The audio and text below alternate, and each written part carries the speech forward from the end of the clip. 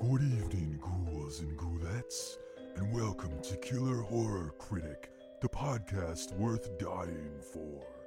Hosted by the Killer Horror Critic himself, this is the show where guests from all over the horror spectrum join to talk about some of their favorite horror films. So get snug under the covers, grab a cuddly puppy, and prepare for tonight's blood-curdling episode of Killer Horror Critic.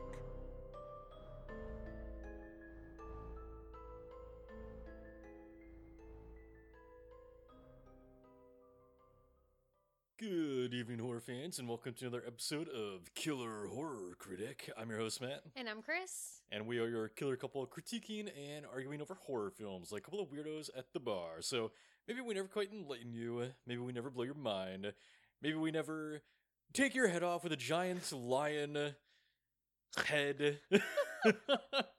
But hopefully you just have a good time listening. So today we are kicking off our month-long theme of Home Sweet Haunted Houses, and we're starting with the 1999 film The Haunting, which is both a sort of remake of the original The Haunting from the 60s, as well as an adaptation of Shirley Jackson's novel, which I'll talk more about that in a second, but the film was directed by Jan de Bont, and they started as a cinematographer with films like Cujo, Die Hard, Flatliners, Lethal Weapon 3, so... They did Die Hard? Well, not directing, but The did the cinema. cinematography, yeah. So they had a great history, obviously, of doing these big-budget action movies, and then they also, had a history in directing them as well, so Jan de Bont's feature debut was Speed. He also, and then followed that up with Twister, and then more or less kind of killed their career with Speed 2 and The Haunting. Yeah, I can see that. Yeah, neither were hugely successful or loved by critics and the like, so... Wah wah. So yeah, unfortunate. The film was written by David Self, and this was actually his first produced screenplay. He also wrote Road to Perdition, as well as the, I want to say 2010, The Wolfman. I could be getting the year wrong. The one with Anthony Hopkins. And of course, like I mentioned, the film was based on the novel by Shirley Jackson, the novel The Haunting of Hill House. And Shirley was also well known for her short story, The Lottery, which was one of the few times that I was super excited in school, in English class. Like, don't get me wrong, English class is my favorite class. I love reading all that. But this is one of the few times I was really excited in that class because we got to read a horror story. And I vividly remember just being like one of the few kids that by the time we finished the story, because we read these things out loud, I'm sure kids still do that, we would read them out loud, and all the other kids like, oh my god, this is so fucked up, or just like shocked by it, and I was like, that was awesome. Of course. It is a shocking story though, very disturbing. But let's see, the film stars Lily Taylor as Eleanor. She appeared early on in her career in the film Mystic Pizza, and then went on to do films like Born of the 4th of July, and then she didn't really do horror for a while, I think, but has since become somewhat of a mainstay in the genre. After doing The Haunting, she did the films The Conjuring, Leatherface, The Nun, so she's got a little bit of history there. It also has Catherine Zeta-Jones as Theo, and Zeta-Jones appeared in various TV series, kind of getting her start there. I would say her big breakout role was probably in The Mask of Zorro. Loved that movie. Great film, really fun. She also went on to do films like Entrapment, Ocean's 12. She's playing Morticia Adams in the upcoming Wednesday series. Fuck yeah. See, it has Liam Neeson as Dr. Marrow. He was actually an amateur boxer, which I found kind of interesting doing research on him. He appeared in the 1981 film Excalibur, as well as Krull. I love him in Darkman. Yep. Really wish he had done the sequels, but he's great in the first one. He was also in Schindler's List, Batman Begins. A lot of people probably really got to know him through the film Taken, which was a big hit. Yep. And he appeared in all of those sequels. He also did The Grey, which I really love. So great actor. And lastly, it has Owen Wilson as Luke. Owen actually first appeared in his brother Luke Wilson's film Bottle Rocket. He also did the film Anaconda, Armageddon, Zoolander. He's in the upcoming Haunted Mansion, and these are all films that he did early on in his career. So Owen basically just kind of skyrocketed Yep. from the beginning. But so phenomenal cast in this movie. And then for those of you that have not seen The Haunting, it's basically about this doctor named Dr. Marrow who wants to run this experiment on fear. So he takes a bunch of insomniacs, collects them, and brings them to this house under false pretenses that he's studying their insomnia. And he brings them to this sprawling, supposedly haunted mansion or whatever, and it tells them this ghost story. And then they begin to experience more and more phenomena, in particular the character of Eleanor, who believes she has some kind of attachment to the house, and won't say anything more from there, but it gets spooky. Spooky. Snowballs from there. Yeah, exactly. So we're going to be spoiling everything we can with the film, so if you have not seen it, please go check it out before listening to this. It's not streaming, unfortunately, that I know of. Boo. It's one that I would hesitate to say is worth your rental dollars. I like elements of it, as I think Chris probably does too, but it definitely is one that I think kind of spirals a bit towards the third act. This is a mixed bag of a movie. Definitely a mixed bag of a movie, and we'll get into all that as we go. So check it out there if you want, but otherwise you have a brief little bit of spoiler-free content before we get into spoilers, let you know when that's about to happen. So just as usual, tagline versus the movie, what we think of the film overall. So the tagline for The Haunting was, "Some houses are born bad." So what do you think of the tagline? What do you think of The Haunting overall? I love this tagline because, like, I hate it. let me finish. I love this tagline because, like the movie, it makes no sense in the context of the movie. Zero. Like, absolutely none. There's nothing about this house being born bad or anything like that. Like, we'll get into the supernatural nature of it later on when we get to spoilers, but this is a bad tagline that lies about the film. And Well, I mean, it does the job of the tagline, though. It sells the movie. it you know? does. You want to see a movie about a house that's born bad, because how the fuck does that happen? Right. Might have been a more interesting movie. I don't know. Maybe. Look, this movie for me, it's, like I said before, it's a mixed bag of a movie. I have a really strong attachment to this movie. You know, we just wrapped up our month about gateway horror, and on rewatching this film, I realized that this movie is one of my horror gateway movies. Just one of the earlier ones you saw. Yeah. You know, Matt talks a lot about catching horror films, like, on television and early more and stuff like that. I was not that kid. I was watching cartoons. It was really rare for me to, like, find a horror film. The Haunting happens to be one of those few that, like, I came across and then kind of kept looking for without ever really knowing what the plot was about. I don't think I'd ever... Yeah, and I know why, because of Catherine Zeta-Jones. I mean, absolutely. But remember, this is baby Chris. This is Chris before she knew she was attracted to women. She knew. She knew. She did. She did know. We know, even if we don't know. Yep. But, like, I don't think it was until we were dating that I finally really sat down and got to watch this movie in its entirety and went, why the fuck have I been trying to find this movie? Yeah, so I mean, The Haunting, I remember being very excited for this when this came out, you know, because I don't recall really knowing the cast very well at the time. I mean, I was young, you know, I was like 12 years old, dating myself here, but but I do remember being excited for it. You know, this was kind of like a brief little peek of like big budget haunting movies, you know, like I believe The House on a Haunted Hill, which we're going to talk about later this month, came out the same year. And so it was this brief kind of little period of that where you were getting these big budget haunted house movies, and it was pretty cool. And, you know, I remember leaving The Haunting and just kind of thinking basically how I feel now, which is that there are things I really like about it, but it is ultimately... It falls apart. Yeah. You know, it's like a crumbling house in a way. It's a house of cards. It's a house of cards. It looks super gorgeous. It's beautiful. The production that goes into it's amazing. You know, you really appreciate the craftsmanship of this so-called house of cards. And then, you know, a gust just kind of comes in somewhere in the second act and just blows it all to pieces, and and you know, we'll talk all about that in spoilers. But no, so we both have our mixed opinions on it, and you know, I think the film itself has an interesting history because it's obviously meant to be a remake of the 60s haunting film, but from my understanding, they couldn't really do sort of a direct adaptation or remake of it because of studio rights issues. Of course. And so they had to do a lot of changes, where like I read somewhere, and again, these are all,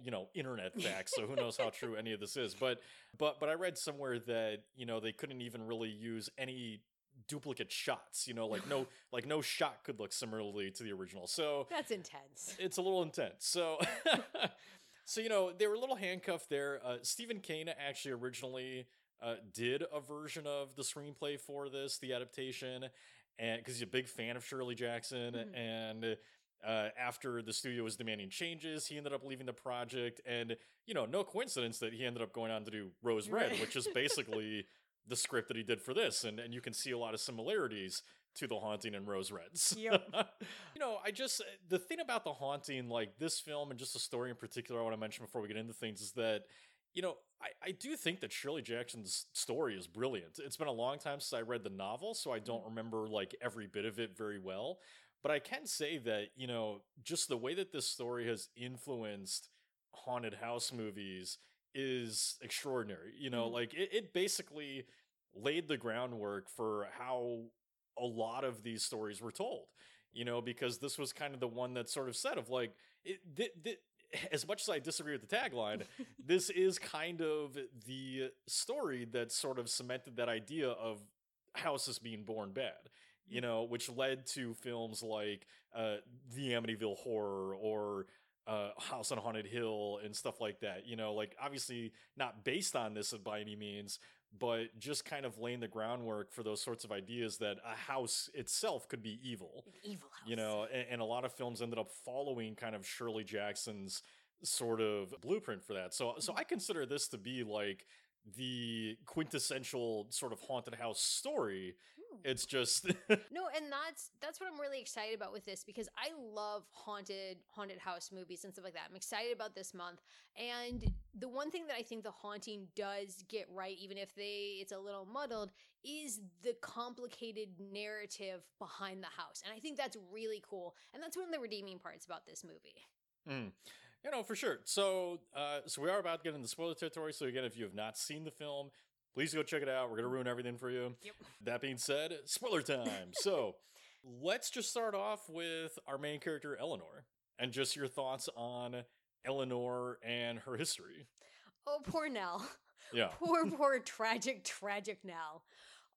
Very tragic character. Nell, she's such an interesting character for me because she is incredibly tragic, and I think that she's a character that a lot of us can really relate to. This is somebody who has been trapped by circumstances into a life that she didn't want to lead. She gets trapped into taking care of her mother for 11 years, where she's not able to go and live her own life. It's interesting rewatching this film because it, especially in today's context, I get a lot of like I get a lot of like COVID vibes off watching this, absolutely. like you say relatable, and it was relatable before this, but especially now having been through COVID, I watched this movie and there's so many similarities to just this idea of, being essentially contained to one space and kind of having to go back out into the world and just being terrified of that. Yeah. Because that's the thing that I find very fascinating with Nell. And the thing that I think gets misunderstood about this film, and I think, maybe more people would appreciate it if they looked at it differently, is that I think The Haunting falls into sort of the trap that Guillermo del Toro's Crimson Peak did, which we're going to be talking about next week, in that a lot of people were disappointed with that movie because they expected, sort of this like, oh, jump scares, horror, scary ghost movie, and it ended up being a gothic romance. Yeah. And well, The Haunting is not a gothic romance. It is very much a psychological kind of gothic romanticism sort of story, where it's not necessarily about the ghosts, but about Eleanor. Yeah. And so I think just this whole journey of hers with having been contained for so long and having sort of this routine for so long, once her mom dies, it's having to kind of readjust her life, and she's sort of realizing, I don't know what living is. Yeah. Yeah, I mean, she makes the comment to Theo when they're looking at the doors that remind them of Rodin's doorway to hell, that it's really the doorway to purgatory. And she makes this off context comment was how she studied purgatory because she was there for 11 years. Yeah, super uncomfortable thing to say around people. Not not good conversation starter, I mean, there's not a lot that Nell says that's good conversation starter. She's kind of a downer. She is the definition of an awkward downer. Yes. Like, God bless Theo for just being so goddamn sexually active that she is still trying to get in Nell's pants. Yeah.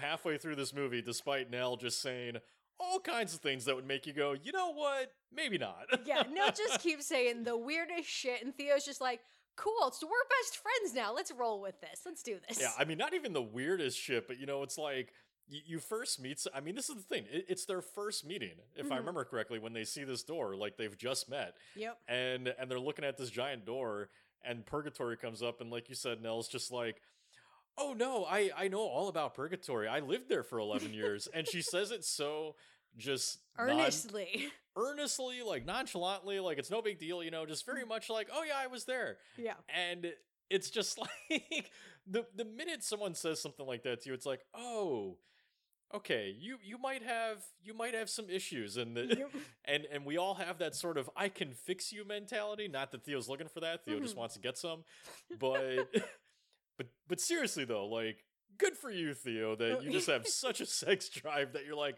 I don't give a shit. I'm gonna fuck whatever I can. Exactly. I'm here for a weekend in this fucking mansion. I'm definitely not fucking Luke or Dr. Maros. Oh, she's fucking Luke. I wouldn't fuck Luke. Look, it's not up to you, Matthew. I know it's not up to me. I just I'd never really found Owen Wilson that attractive or charming. I mean, I don't necessarily disagree with you, but if I'm stuck in a creepy mansion, I mean, why not? I mean, fair enough. I mean, I guess if I had to choose between Nell and Owen Wilson, I don't know. Yeah, I mean, at least Luke's not gonna say some weird shit, but I think Theo's into that. So, I mean, as the artist, I think she's kind of into Nell's quirky way of. Oh yeah, no, of course. Us artists are all fucking weirdos, I guess. Not all artists, just Theo. But Nell, God, Nell just breaks my heart this entire time, because there's this moment that we have between her and Dr. Maros where they're in the greenhouse for the first time. And it's really where we're starting to get a look into kind of just how off Nell is. And she's getting a little bit more manic, a little bit more unstable. When they're in the greenhouse for the first time, that's like the middle of the movie. We already have a pretty good idea how manic and unstable she is. I mean, I guess for me, this is the moment that I'm like, oh, she's like far gone. She's not coming back from this. Okay, her no coming back point. Yes. Yeah. I view the greenhouse as her no coming back point, because Dr. Moreau is trying to talk to her about what she's feeling and what she's experiencing. Nell just kind of goes off about how, like, she always wanted an adventure, and she's like, but it's just for, soldiers and women who fall in love with bullfighters. And you have this moment where you're like, oh, Nell, you really just do not understand the world outside of you. And she has this like weird comment on top of that where she's like, I can either be a victim or a volunteer. And if I get to choose, I'm going to be a volunteer. And you're like, to be haunted now? You're choosing to volunteer to like not click with the world. Well, it's also a sad way of looking at it that those are your only two options, Yeah. Either be a victim or a volunteer. Like, I don't know that that's the way that you want to really approach life. That's why it's her no going back point. Her point of no return. Yeah. So, I mean, okay, first of all, just on a technicality, or just on a technical standpoint, I love the way that Eleanor is approached, because, or even just the way that the film begins, so like, for all that we kind of crap on it in certain ways, I do think that the film has really effective elements about it, and one is getting into this mindset of Eleanor. Like, I love the way that the film opens with this just kind of like heavy breathing, as we kind of circle the mansion, which, by the way, is a real mansion that is in Grantham, England, that they shot this at. And I want to go to that mansion. I do too, but apparently that place was terrifying at night. Like nobody wanted to be shooting there at nighttime for some reason. So- Life goals. Let's stay there overnight. Let's do it. But there's this heavy breathing as we're kind of circling the mansion, and then that sort of merges into these loud sounds of cars honking and sirens and, you know, Eleanor's city life in her apartment. And I kind of love that because it sort of shows you this sort of disconnect with her where automatically you almost get the sense that she belongs at the house because like just minutes into knowing Eleanor, we get the sense that like despite all of the noise outside, she has not participated in that life. Yeah.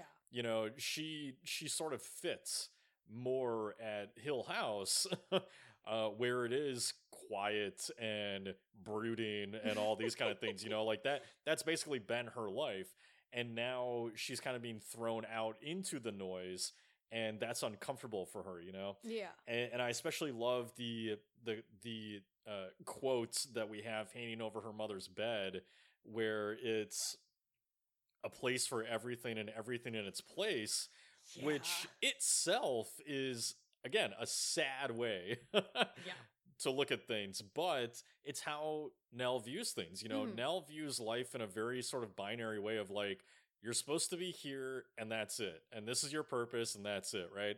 And she sees life that way because she's been taking care of her mom for so long that she has actually forgotten how to live. And so with her mom being dead, she now feels like, okay, my place in life, I now basically have no purpose, you know? Which is why the whole thing, like, towards the end of the film where she's like, I have to save the children, you know, it's all basically like, it almost becomes this fantasy where like she wants to be some kind of hero. She does. You know? And I think that she wants to be some kind of hero. She wants to go on an adventure, but she wants to choose it for herself for once. You know, there is a moment with Dr. Marrow and his assistant where they're talking about the candidates, and they bring up the fact that Nell very much has codependency problems. And I think that's well, she has codependency problems, but she also has such a horrible experience with people in general too, because her fucking sister's a shitbag. Exactly. And that's the thing is like the relationship. And her mom. Yeah. I mean, her relationships with all of her family are terrible because her mom was a piece of work, clearly, from the little bits that we get of just like the pounding and the demanding and all that kind of stuff. Right. And then the next moment we have with Nell is finding out that her sister is basically willing to toss Nell out so that she can get free nanny care from her. Yeah. She wants to shove Nell back into the same role that Nell's been living in, but Nell doesn't want to do that. Even though we know that Nell likes to needed. care. Yeah, exactly. She likes to be needed. But in this case, she finally gets a moment where she gets to choose for herself, and she's so determined that even if she ends up caring for people, she wants to choose it. So fuck her sister, fuck her sister's shitty husband and their shitty son.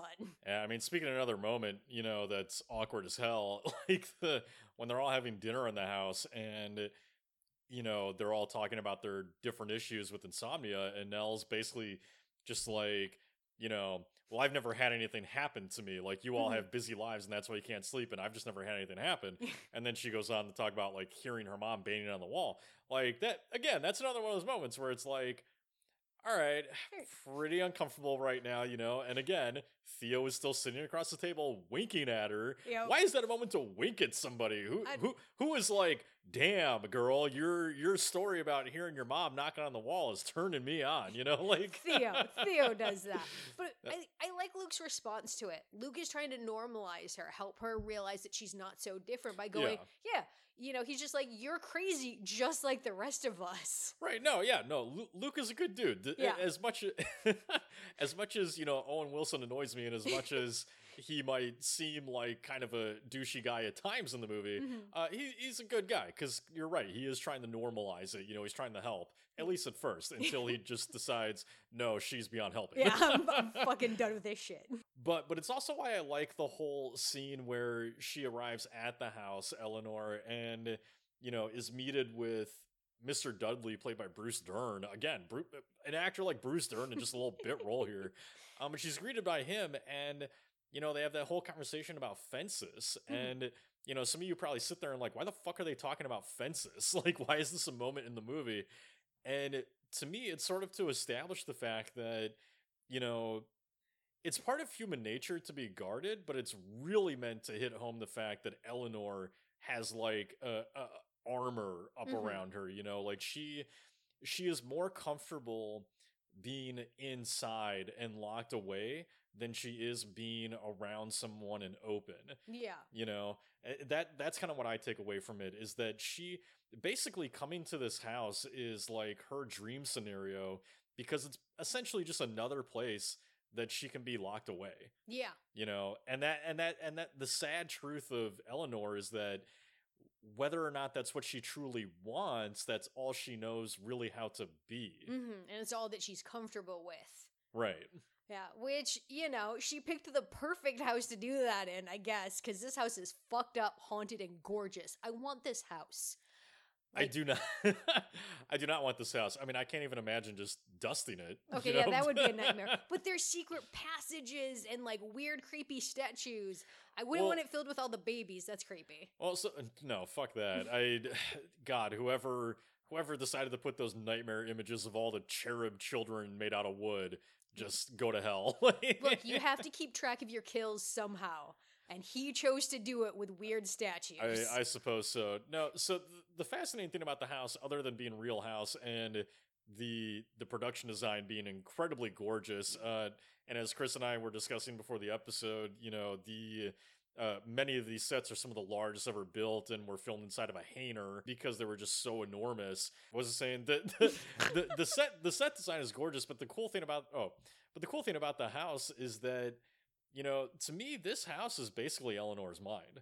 Oh, yeah. Like it is 100% her mind, because again, this story, even though we have these other characters, it's about Eleanor when it gets down to it. And every room that is shown in this film is just another representation of her mind. Like, in particular, I love the sort of like circus spinning room, because to me, I don't know about you, but to me that's the perfect representation of purgatory, because it's basically this place that's just spinning around, aimlessly going nowhere, and on top of it you have this sort of like circus music playing, taunting you. Well, not just taunting, but more so just kind of being like, essentially representing that sort of like unhinged kind of feeling, like it is mocking in a sense, it makes you insane. Like, I would go insane listening to that music over and over and over and over and over again, but it's supposed to kind of represent, I think, just the circus of life, the kind of scariness of that, and you're just trapped in it, spinning around and never being able to escape. Yeah. And so I think that room, maybe better than any, is kind of Nell in a nutshell to me, Yeah, I definitely agree with you. I do think that the different aspects of the house definitely very much represent Nell, because I think that the spinning room is her reality. That's who Nell is and who she thinks she is. Yeah. And who Nell wants to be is the greenhouse. Because, the greenhouse has the statue of Caroline surrounded by children, and taking care of them. And there's that iconic scene where she goes and sits and joins the family ostensibly. Yeah. And that's what Nell wants. Nell wants a place where she feels like she's welcome and she belongs. But even Nell can't have a place like that without trauma, and that's where Crane comes in and his diabolical backstory. Well, I mean, I would say even just about the garden, I think that the really awful thing there, and look, I'm sorry, all this is a sad episode. This is a tragic story because Eleanor is such a tragic character. But no, I think the sad thing about the greenhouse is that, I think you're right. Like, the greenhouse represents what Eleanor wants. Eleanor wants a family that actually feels like a family, she, and more importantly, she wants to be needed, and there's nothing better representative of that than, being surrounded by children that look to you for something, Yeah. So it represents all the things that she wants and that she feels she needs.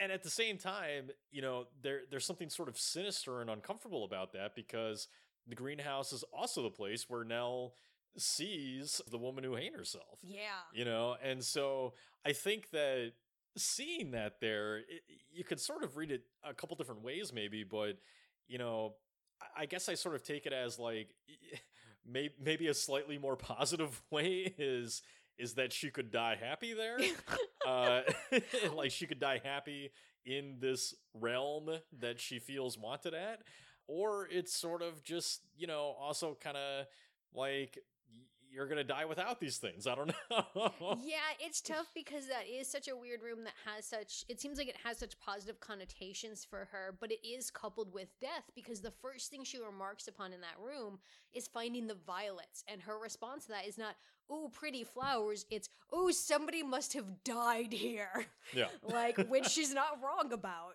Right.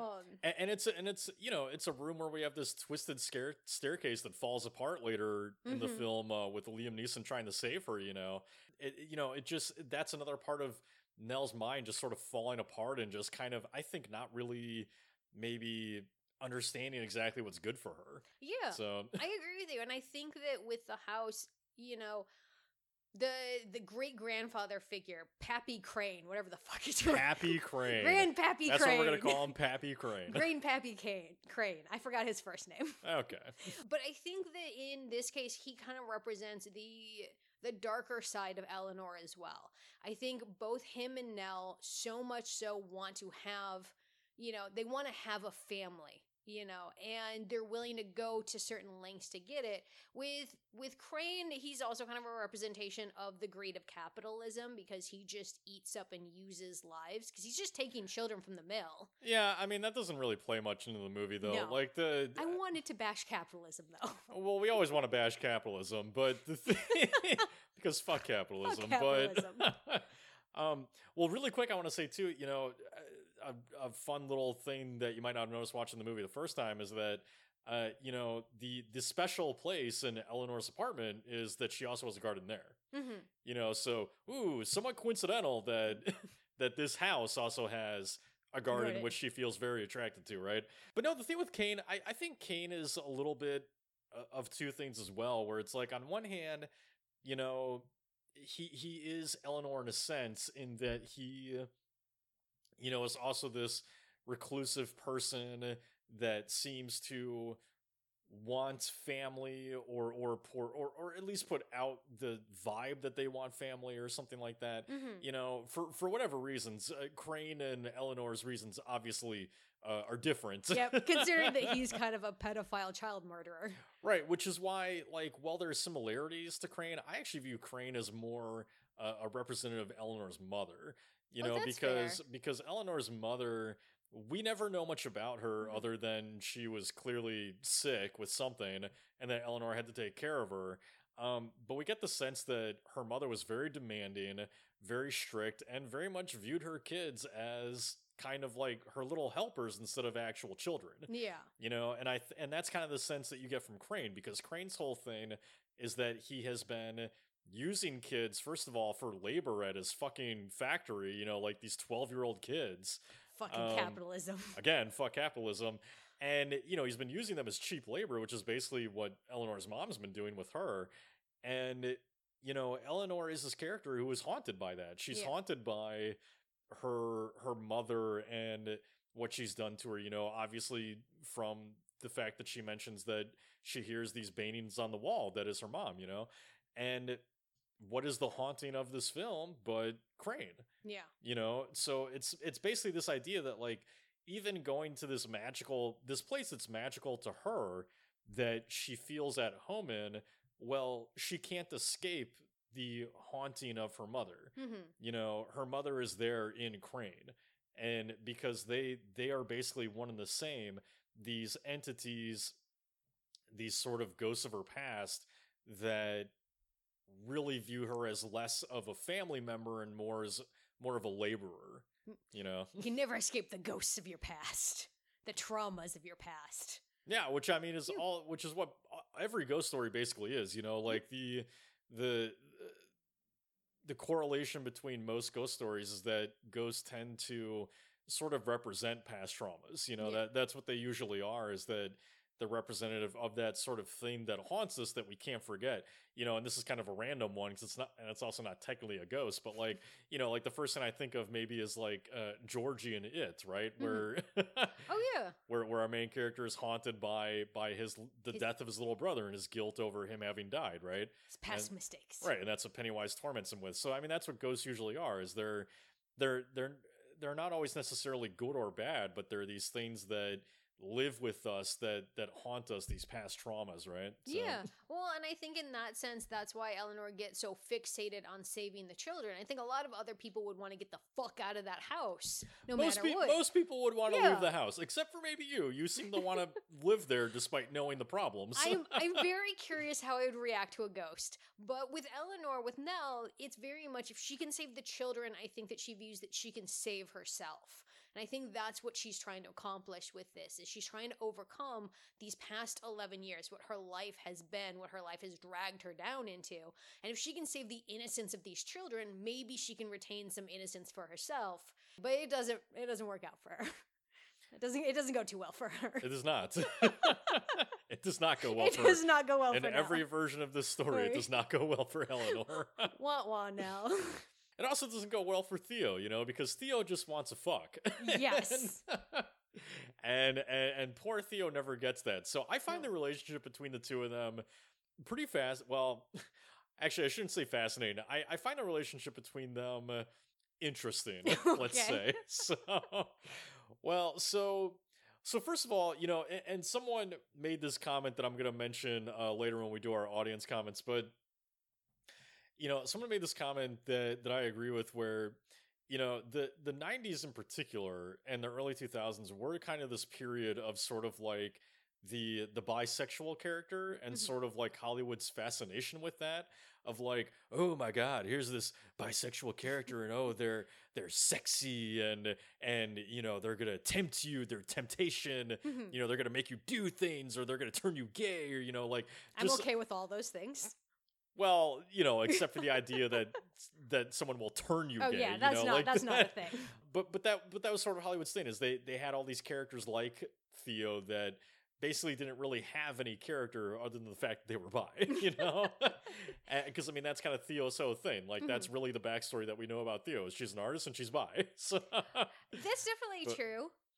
But so the thing with her though, and why why I find why I think the nicest word I can say about the way their relationship is used is interesting, is because I think that by implication of the film, so the way that their relationship is approached to me kind of reads like Nell is either gay or ace, and we're not really given an affirmative on either. But Theo is basically this woman who is trying to seduce Eleanor every chance she gets. Yep. Until maybe the end, when Eleanor is like completely insane.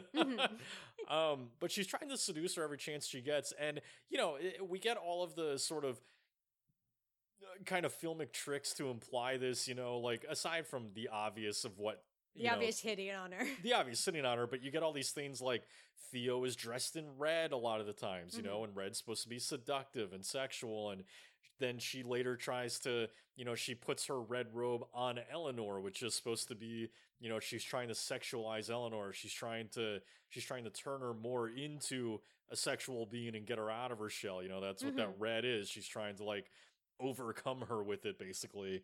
And then a lot of the set design, has this red that kind of begins to filter into the scene that surrounds Eleanor, because I think the alternative thing that's going on here is that aside from, the kind of obvious stuff going on with Eleanor where she's trying to find her place in the world, part of that, and I know you hate me for saying stuff like this because I know you hate when I say everything's about sex, but like part of the haunting, the alternative thing that's going on is that it's also about Eleanor sort of discovering sexuality and kind of her reaction to it. You'll be surprised to find that I agree with you this time. Well, look at that. Look at that. So I do have to argue a little bit that I think that Theo is a little bit more than just the bi character, that's out to seduce Eleanor. Because for me, the way that I view Theo in this movie is, for Nell, you have two options. She's got Crane on the one hand, and the children and the house and the life that she's known. And she has Theo on the other hand. And I think that Theo represents the world. All of the possibilities open to Eleanor. And she calls herself the world. Exactly. She basically calls herself the world when she says that the world's been missing you as she's looking at herself and Theo in the mirror. Exactly. Or herself and Eleanor. Yeah, and so I find that their relationship is really interesting because, I think that Lily Taylor does a really good job of showing Nell's conflicting feelings. Because we can tell that I think that Nell is attracted to Theo and what Theo promises. And Theo kind of represents the life that Nell wishes she had. She wishes that she was adventurous and artistic. She wishes that she could have love without commitment. That's a huge thing that they kind of talk about because Nell's never really had that option. And so I think in turns, Nell is both, attracted to Theo because who the fuck wouldn't? It's Catherine Zeta-Jones looking sexy as fuck this entire movie. As she always does. As she always does. And I think that to your point, it is Nell having to explore what her sexuality is. How does she feel about all of these openings of the world outside her? And it's scary. Well, look, that's the thing though, is like, you can see her as the world or sexuality, but it's basically one and the same. Yeah. And I'm sorry, it's one and the same because again, everything's about sex. So, so die on this hill. so you walk out into the world and everything's about sex when you go out there. Oh, so that's very unfortunately true. It's very unfortunately true. Depending on how you look at it, but it's true. And so regardless of how you look at her, though, I think, but that is the crux of what's going on here is that Theo is the character that is basically kind of leading Eleanor to her sexual discovery. Mm-hmm. And, I tend to lean more towards the idea that Eleanor is potentially ace because I agree with you that I think she wants the things that Theo has in terms of like the adventure, the kind of freedom that she sort of inspires and all that. But just little things I pick up on, like, despite all of that, she never really gives like the sexual attention back in any sort of way, you know, like to me, it's not just that it's not necessarily that she's afraid to express her sexuality for Theo. I think that she's more just uncomfortable by sex in general. Yeah. Because, I'm just gonna say, like, when Theo takes her blouse off and her tits are hanging out practically, Nell's response is to turn away and not sit there staring at him, as I would. And I have to relate to Nell in this. And I agree with you. I do think that Nell is ace. I think she's very interested in emotional connection with people. Yes, definitely. Emotional, not as much sexual. Yeah, So. I think that, being outside of the world, I think would definitely, because I don't want to say that this is necessarily an ace trait, but a trait that we do see with Nell is an uncomfortableness with physical contact. Yeah. She doesn't like anything She doesn't touching. like Theo touching her. She doesn't like Theo touching her. She doesn't like the ghost touching her. She doesn't like anything touching her. Well, and speaking of the ghosts, this is another thing is, again, ghosts are very representative of like the things internal that trouble us. And to me, it's no coincidence that most of the time that we see ghosts in this movie is when they're visiting Eleanor in bed. Yeah. So I think that part of kind of what's happening in The Haunting is the longer the film goes on, the more she develops this relationship with Theo, the more that sort of, I guess you could say, the ghost of this sexuality is kind of taking over, It's kind of becoming, how do I say this? It's becoming more of a part of her mind, She's thinking more about it. The ghost is coming out more, right? Yeah. And the bedroom becomes this place of danger, basically, where again, no coincidence, the moment that Eleanor is in most danger, aside from, when she dies in the end, the moment that Eleanor is in most danger is when the whole bedroom basically comes alive. And, she's got these fucking, spikes coming down, which, first of all, why the hell are those spikes over the bed in the first place? Who the hell wants to sleep under spikes? But I mean, these that sounds dope. I'm not gonna lie. no, it doesn't. These spikes come down, and almost kill her. And then what really stands out to me is, first of all, I mean, it's gorgeous. First of all, just the design of it all, but the whole room coming alive and the windows forming into like these watchful eyes, and I don't know that Eleanor's religious or not, but because so many of these stories, are written by people who either follow religion or have that in their subconscious, it almost kind of plays like this sort of God is judging you. well, God's watching you, Oh, yeah. it plays like that. It plays like this thing of like God is watching you, and sort of this sense of like God sees you, having these lustful thoughts or these devilish thoughts or whatever the fuck you want to place on. I'm not saying that Shirley Jackson or any of them are view bisexuality or aceness in that way. But just this idea that like God is watching you have these lustful thoughts, and that's kind of how Eleanor sees it, I think. And so, and she even makes mentions too of like, she says you could never hide a secret. And I feel like that's part of what's going on too, is Eleanor's realizing like, I can't hide this secret about myself. Yeah. Whatever it is, she's realizing that the more she goes out into the world, the more she won't be able to hide that. Yeah. And, I will agree with you and take it one step further of like, you're talking about all of this stuff is happening in the bed and all that kind of stuff and the spikes. But I want to point out specifically that the spikes pin her to the bed. And, I think that that's really a thing. If we're going with like her being on the A spectrum, which I'm totally down for, I think that that's really relatable because when you are ace and potentially bisexual or gay and you're trying to figure that stuff out sometimes, at least speaking from personal experience, it can very much feel like that while you're figuring that stuff out and you're stressed out about it. The bedroom is the scariest place. Well look, I mean, I personally, I think the bedroom's the scariest place for anybody. Like unless true. Unless you're one of those people that's just like, got a fucking 10-foot schlong or something, and you're just like the most confident motherfucker out there. Like the bedroom's a scary place for all of us when we're first kind of experiencing that stuff. And so, and for Eleanor, I mean, I think we can probably assume she's a virgin, or at least we get the idea that that's probably the case. And so, like, regardless of whatever her sexuality is, and again, I do lean towards her being ace, but regardless of whatever it is, she, yes, like you're saying, it is that suffocating feeling in the bedroom that is like pinning her down, and that scares her. Like this is one of the few times that she actually feels scared in the house is in the bedroom. Yeah. Well, because to your point, you go out into the world and you're assaulted by the fact that everything is sex. And that's what Eleanor is realizing, becoming friends with Theo. She's gone out to the world, everything is sex, and now she has to confront that aspect. What are Eleanor's first two interactions outside the world that we see in this house, right? The whole gate thing where we get the sense that she wants to be guarded, and then Theo basically being like, "Fuck your gate, I'm getting in there," I'm getting into your house and I'm gonna be your friend, bitch. Exactly. I am getting deep in those hallways and you're gonna like it, like those are basically Nell's two first interactions, right? Yeah. But look, all of this kind of leads into like the whole experiment that's going on and what ultimately I think is kind of happening in the ending here, which is, okay, we get this Dr. Marrow's experiment, right? He wants to study fear using insomniacs, right?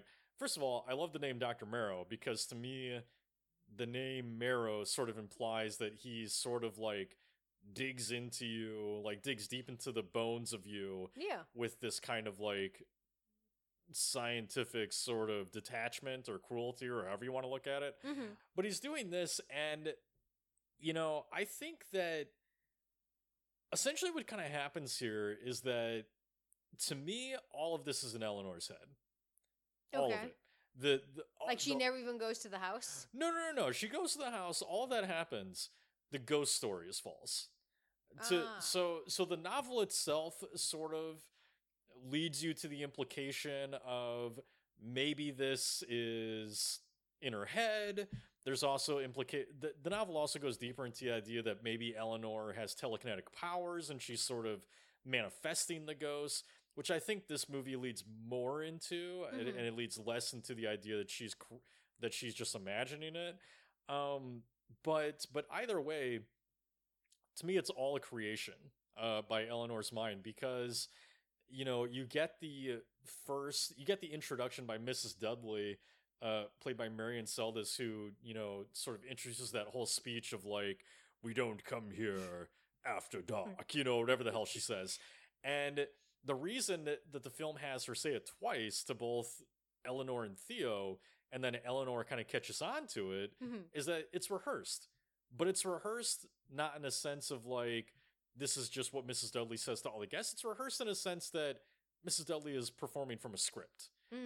It's rehearsed in this idea that like, this is what Dr. Marrow told her to say, because the experiment is all about building up this false ghost story to scare everybody and then kind of see what happens. Yeah.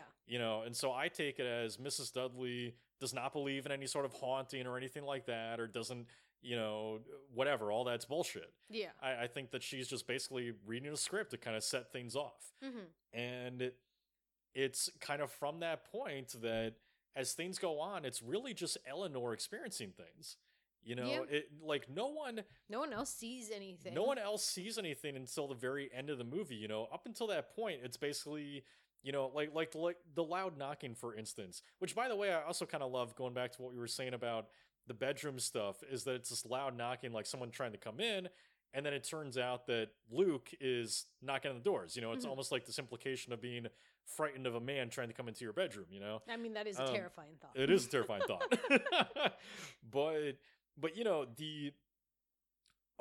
the knocking is basically explained, because the Theo hearing it sounds a hell of a lot like the pipes that Luke demonstrates later on. Yeah. It's basically the same sound design.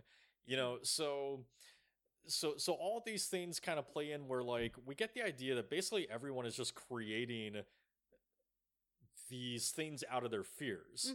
And Eleanor most so, because like we've been talking about, Eleanor basically just wants to be the hero of her story. She wants a purpose.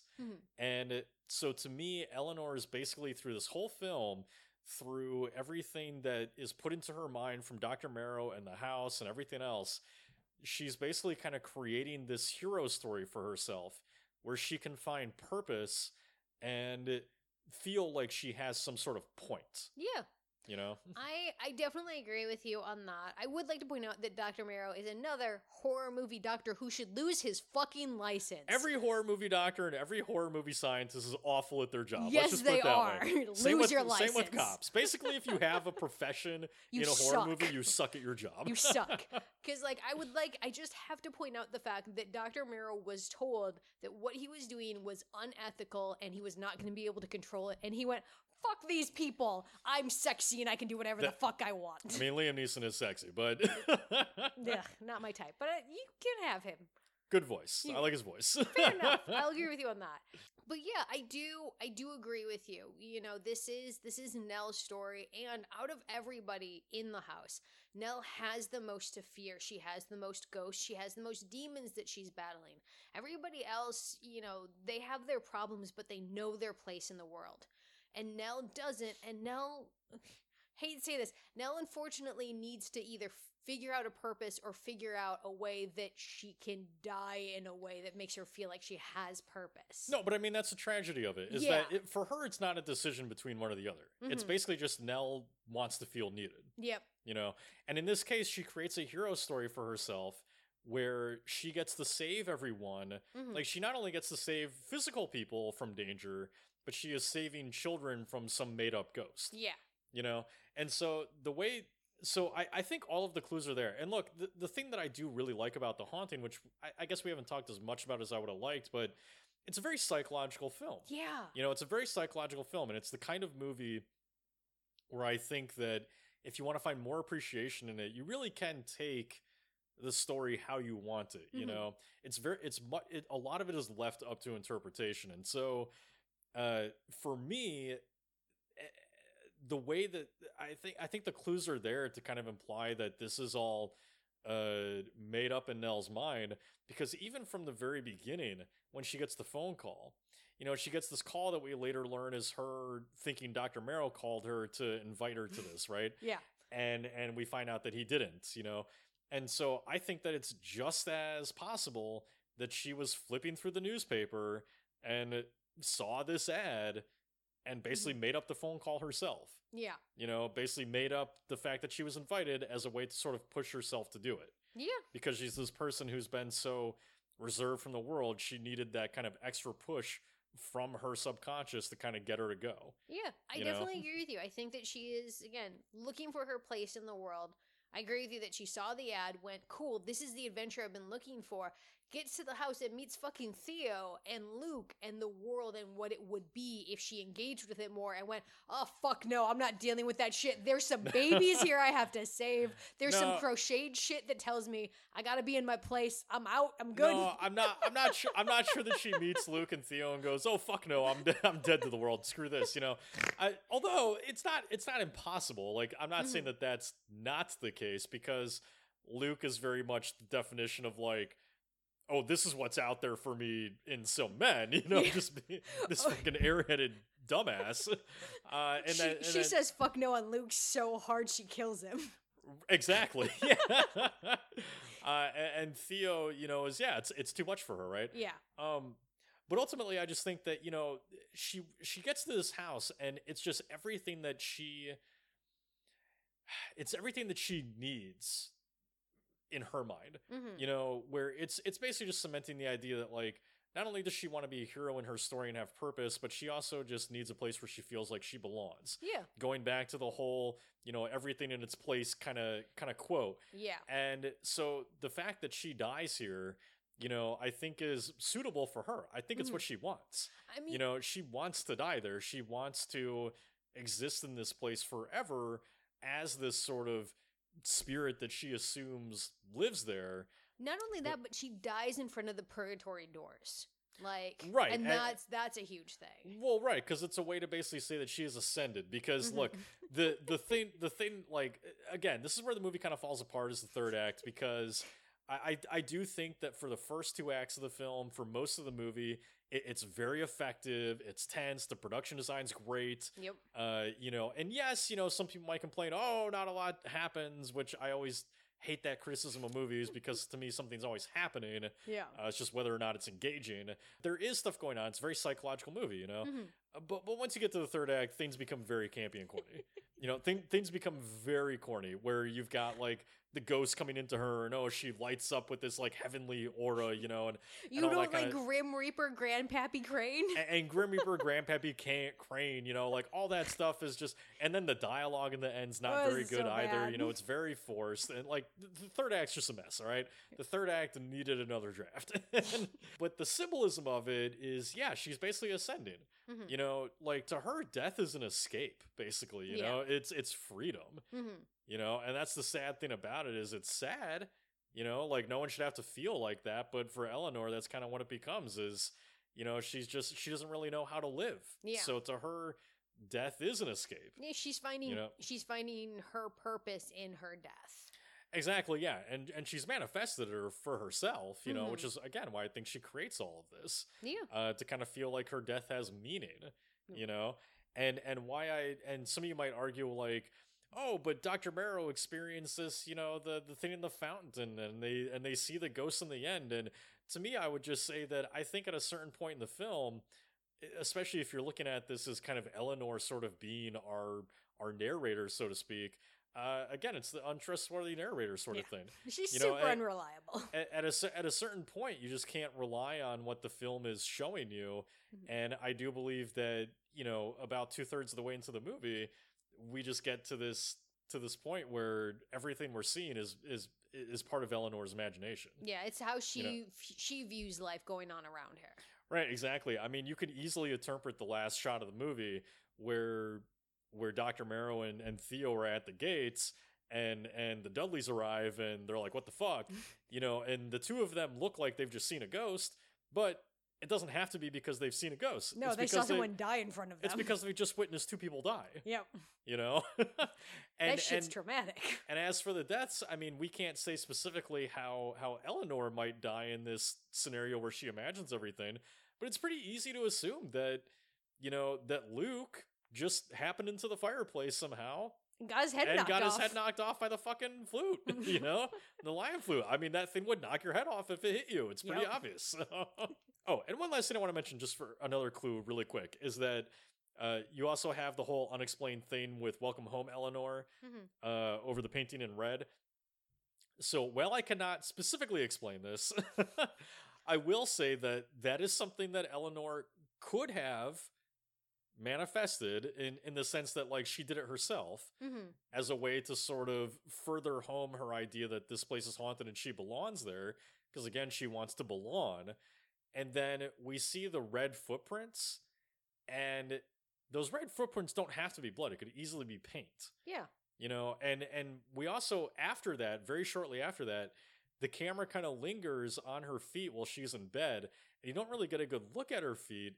But I feel like it's the camera trying to tell you of, like, because, you know, you can't see it well enough, but I feel like it's the camera trying to hint at, like, there is paint on her feet, you know, to sort of imply, like, she did this. I can see that. Again, I don't know how. Yeah. You know, there are unexplained Carry powers. sure, there are unexplained pieces of my theory here, Mhm. but But when you have an But- unreliable narrator, exactly. So anyway, okay. So we gotta wrap up. So Mhm. who is your killer idiot of The Haunting? dude, the fucking doctor. Unethical, uncontrolled experiments. You're a fucking idiot, bro. You traumatized a shit ton of people, and 2 people are dead now because you thought fear was sexy. Fear is sexy. So so what? For me, it's Luke because you know, not only is Owen Wilson clearly maybe the most dumb character of the cast, but also just when the carpet is leading him into the fireplace, it's like, just roll off the fucking carpet, man. Roll, What? buddy. Why are you riding this thing like Aladdin? Just fucking roll off. Okay, look, if I had an option to ride a carpet like Aladdin, I absolutely would, even if it's leading me to my death. Not if a ghost is leading to your death, Chris.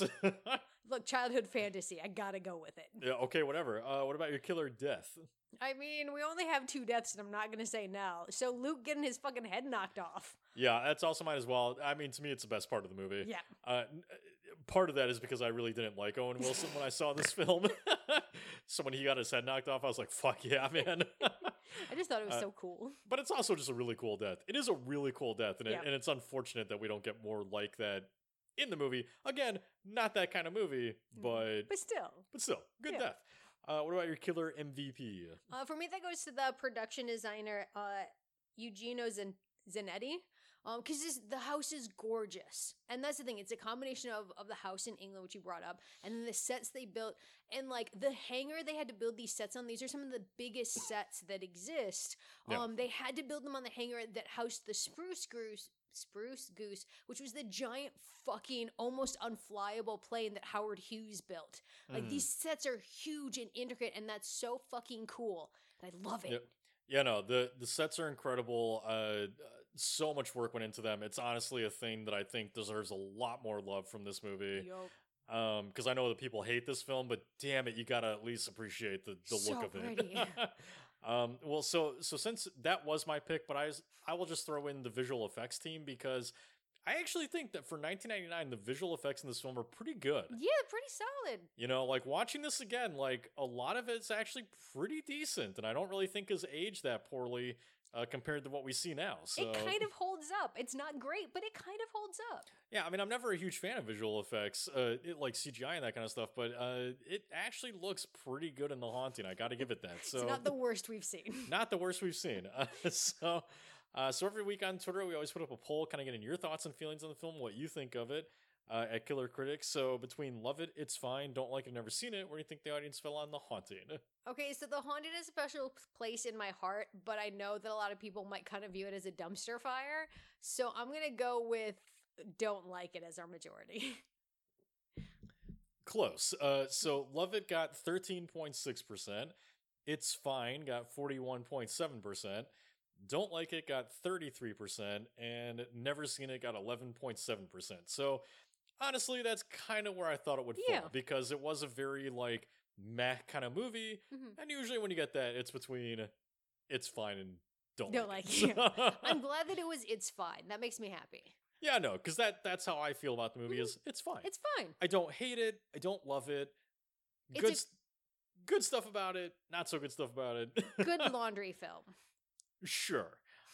So we always get comments from you all as well. So again, these are all from Twitter. First up is at Real Feels Pod. So that's ReelFeelspod, and they obviously have a podcast. Check them out. But they say, honestly, it's an all right horror, certainly dated, but there are some really killer moments that are fun, creepy, and horrific. Wailing wooden children faces, lion flume decapitator, and of course when Catherine Zeta-Jones slapped Neeson during his freakout. All in all, it isn't a bad remake. No, I absolutely agree with you. That pretty much sums up everything I feel about the film. Just have to point out, I love Liam Neeson's line before that because he's like, I study why people feel the way they feel, and then she slaps him and it's great. Yeah, you almost feel like she's slapping him because of his performance there. Yeah, it's so stupid. Like, say the line better, motherfucker. Right? Yeah, no, I agree with all that. The only thing I would say is I actually don't really feel the film's that dated. Again, I think a lot of it holds up. I really do. I think a lot of it really looks pretty damn good. So, no? Maybe a dated kind of story, but anyway, so thank you at Real Feels Pod for the comment. Appreciate it. Next up is a comment from at Diabe5. I probably said that totally incorrectly. So that's DeaBea and then the number 5. And they say, it's okay, I guess. I don't have any strong feelings. I didn't hate it, and I definitely didn't love it. It's just a there kind of movie, you know? Yes, we do know, and we do happen to agree with you. Yeah, that's a good way to describe it, is a there kind of movie. Yep. I think it's very acceptable for The Haunting. Again, but production design, beautiful. Beautiful, yep. So anyway, thank you at DAB5 for the comment. Appreciate it. Next up is a comment from at Siddiq Rex. So that's SIDDIQREX. And they say, Owen Wilson getting his head bitten off by the haunted lion sculpture. Was it a lion? Was the high point of this film. Lisa Kimmel Fisher was head and shoulders too good for it. Another terrible Neeson accent, but what a cast. Yeah, all of that is accurate. Did the lion bite his head off or knock it off? Well, so when it actually happens, the lion makes a movement like it's biting his head off, but my interpretation is it just knocks it off. Okay. Either way, amazing. Yeah, I think it makes a ghost mouth, like a ghost bites his head off. But again, I think it's all in Nell's imagination, so I think it just knocks it off. So anyway, thank you at Siddiq Rex for the comment. Appreciate it. Next was a comment from at Rad Reputation XX. So that's Rad Reputation XX. And they say, a waste of gorgeous art direction. How on earth did the director of Speed and Twister managed to make scenes of people running through hallways look and feel so slow? I mean, I don't feel like it's a waste because we still got cool stuff out of it. But I think if I was going to pinpoint a reason why this movie feels unbalanced, I think that it is taking a director that does action and then trying to do a ghost story.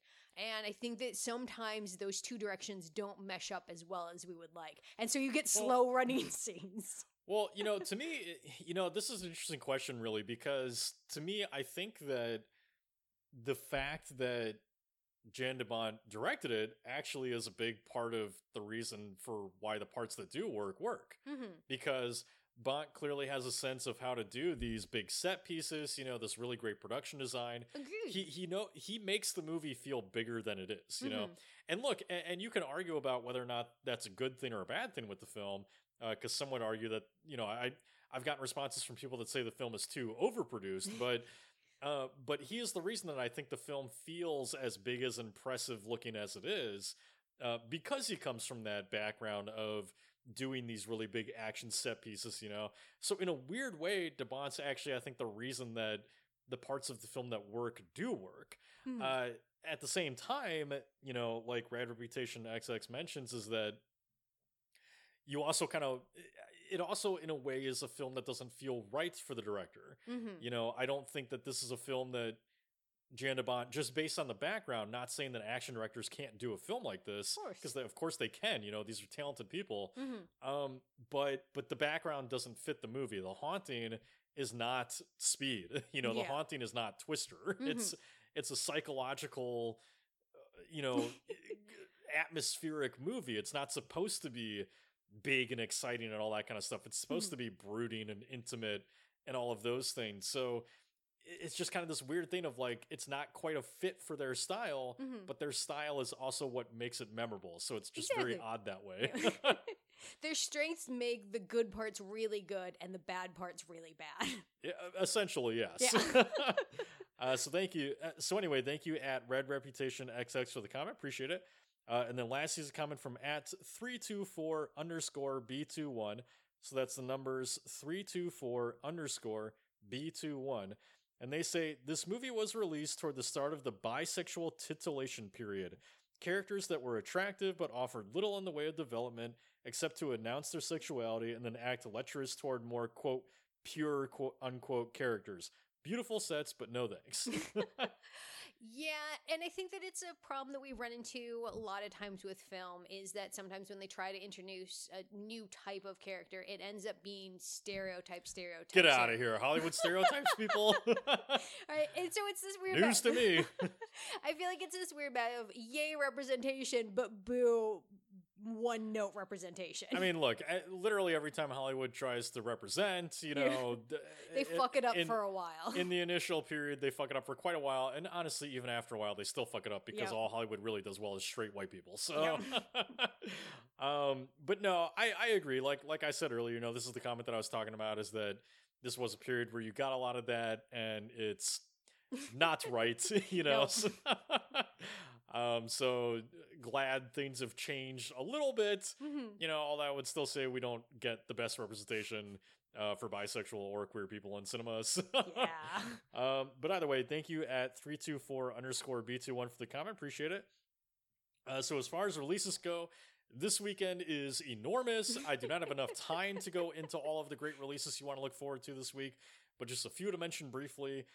First up, Terrifier 2 will be in theaters. So this is the sequel to the original Terrifier, which introduces us to the now iconic horror villain Art the Clown. Oh, fuck no. I hate this guy. So I have seen Terrifier 2, and I will say this, I prefer the simplicity of the first one.